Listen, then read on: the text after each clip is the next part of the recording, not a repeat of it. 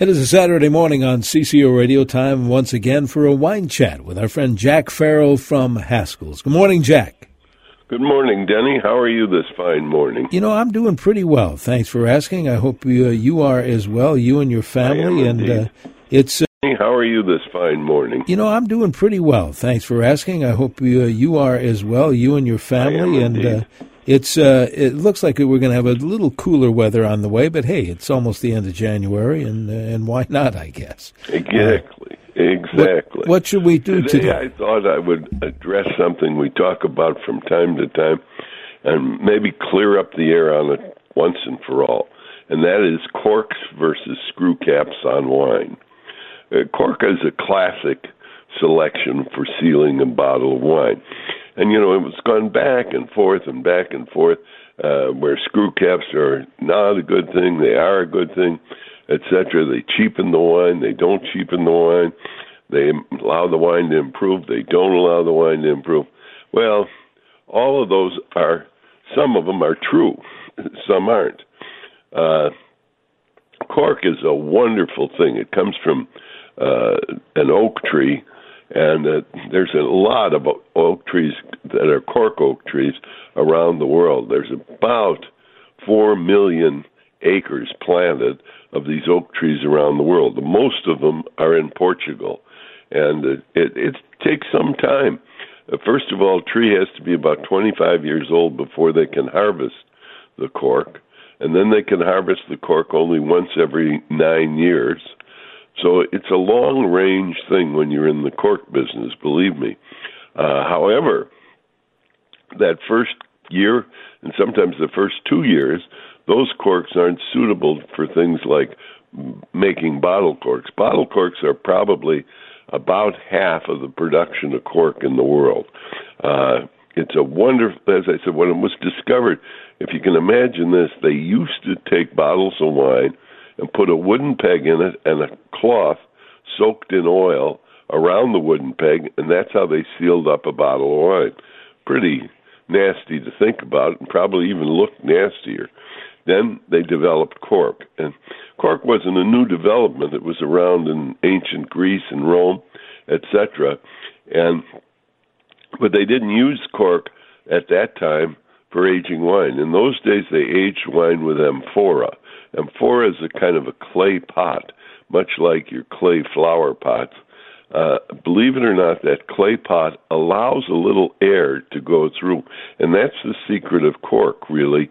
While cork is a dense thing, there is enough give in that cork to little bit of air get into the wine. Too much air, and it kills it. And air in wine goes sour. And that's where, as a matter of fact, the word vinegar comes. Vin agar, sour wine. And, you know, the cork was used for fishing nets and etc.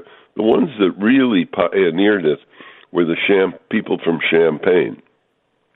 They figured out a way to get under pressure to get a cork in to hold the bubble inside the bottle, and that was the real secret of champagne, is to be able to keep that sparkle inside the bottle. And so they eventually figured out a way with cork, and then they wire the cork on top. When that cork goes into a bottle of champagne, the next time you open a bottle, look at the mushroom-shaped cork, and you can see that eventually this was originally a cylinder, and under heavy pressure was squeezed into the neck of that bottle. And then, as it grew, the cork expanded a little bit, and thus formed the mushroom shape in the bottle or on top of the bottle, but wired down. So Champagne was a pioneer in that. Well, sooner or later, everybody got into the act. You know, years ago, you didn't ship wine in bottles; you shipped it in barrels, and corks were used there to seal the barrels, of course. In fact, there's a funny story. The current governor of California, Newsom, I was looking at him on television, and this is about a year and a half ago, and I said, you know, he's familiar to me. I know him from somewhere, and I couldn't figure it out. Then I finally remembered. He's a principal in a winery called Plumpjack, and he's a principal with a couple of the Getty boys John Paul Getty's grandchildren, and they were pioneers. They made this Plump Jack. It was an expensive Cabernet, about $100 a bottle. And bear in mind, we're talking 20-some years ago, so it was really expensive then. And they decided to put Plump Jack into a screw cap bottle. Well, all of a sudden there were no sales on Plump Jack. People weren't ready for that.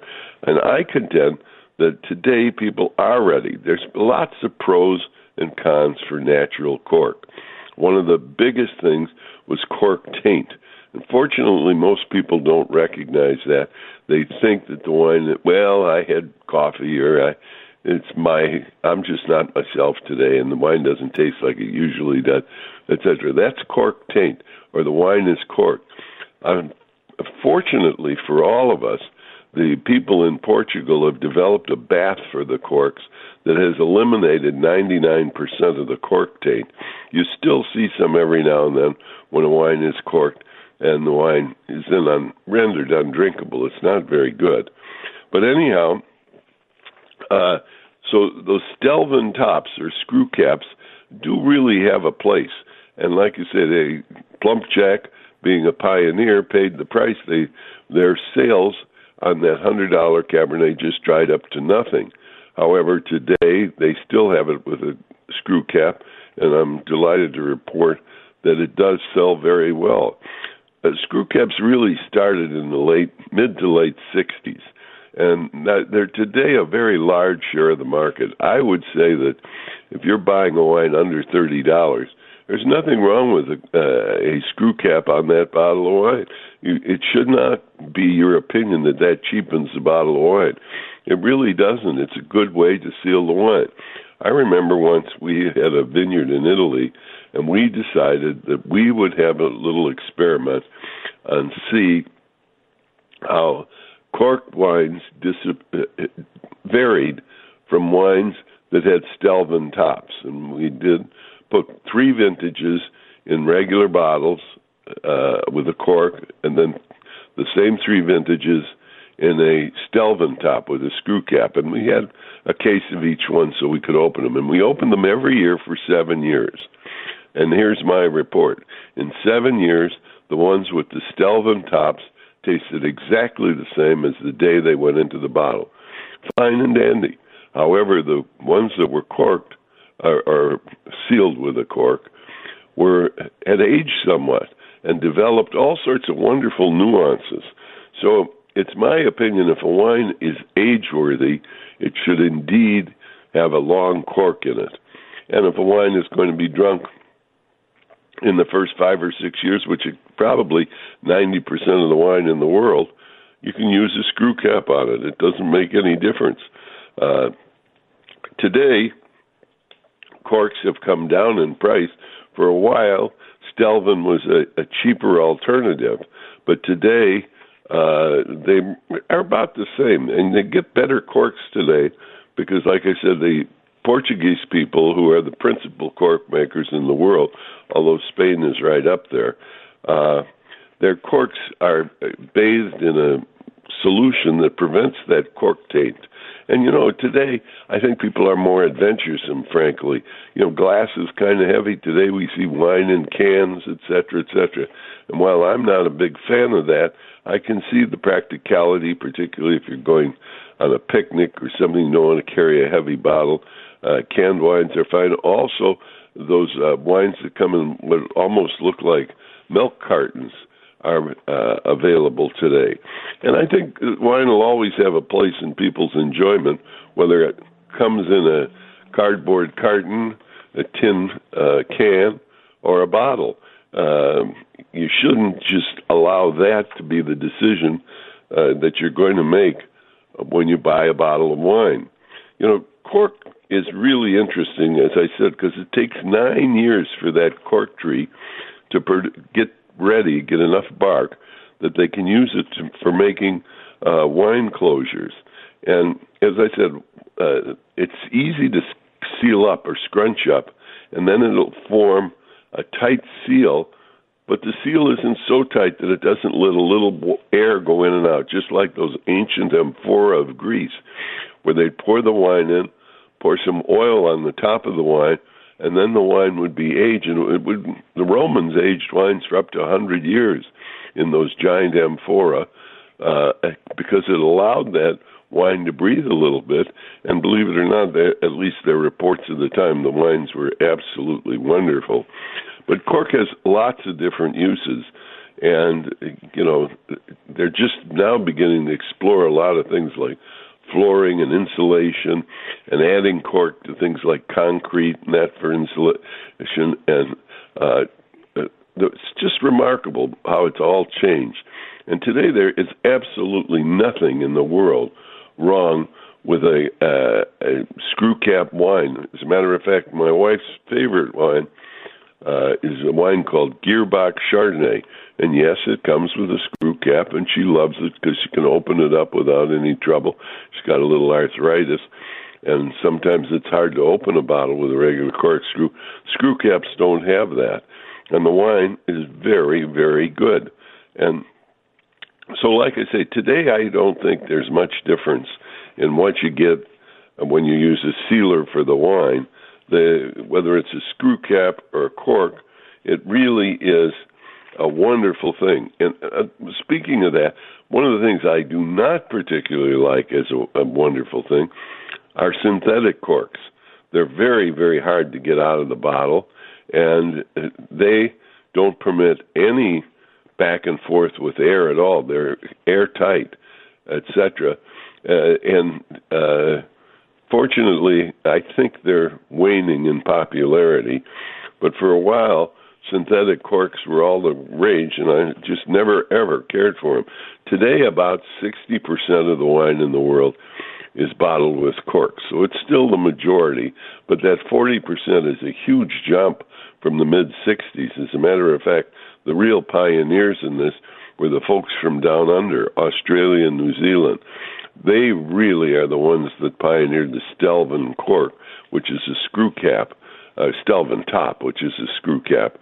And while Stelvin is a French company, it was the New Zealanders that really made that happen. And I think removed, to their credit, a great deal of the stigma that was connected with wines that had a screw cap. Almost 95% of the wine from New Zealand has screw caps, and probably 60% of the wine from Australia has screw cap. So I think if you pick a good bottle of wine, it doesn't make much difference whether it has a screw cap or a cork. Just sit back and enjoy it, and you can speculate all you want about the pros and cons of either one, just as long as you're enjoying the wine, and that's the most important thing. Absolutely. Make it an adventure. And you can find a lot of adventures at any one of the Haskell's locations. In fact, there's a great book. It was called Hand Me That Corkscrew Bacchus, and it said every adventure begins with pulling the cork. And boy, can you begin some wonderful adventures at Haskell's by pulling the corks on some of the thousands and thousands of wines we have that are incidentally all priced very favorably. There's a Haskell's near you where you can save big dollars on wine. Haskell's in Bloomington. There's a Haskell's in Excelsior. In Faribault, right off at 35, you'll find Haskell's. Our Maple Grove cellar is simply not to be believed. It's huge. There's a Haskell's in downtown Minneapolis with free parking on Saturday and Sunday. Haskell's at Ridgedale, Plymouth, St. Paul's, Highland Village, Stillwater, White Bear Lake, and Woodbury. And if you can't come into Haskell's, Haskell's.com. Absolutely. Well, Jack, let's do this again next week. You know, Denny, I'm going to look forward to that. Thanks so much, Jack. Jack Farrell from Haskell's. By the way, get those lawn and garden questions ready, because coming along next hour, Master Gardener Teresa Rooney will be answering those very questions. So lawn and garden questions next hour here on CCO. You might see a little patchy fog this morning. We expect some of that before 9 o'clock or so. Otherwise, another cloudy day. We have highs expected near 28. A warm couple of days, and then it's going to be a cooling off period for sure coming along here by the end of the week. 30 could be Monday's high, 18 by the end of the week. Right now, winds are west at 5. Right now in the Twin Cities, little fog, 19 degrees.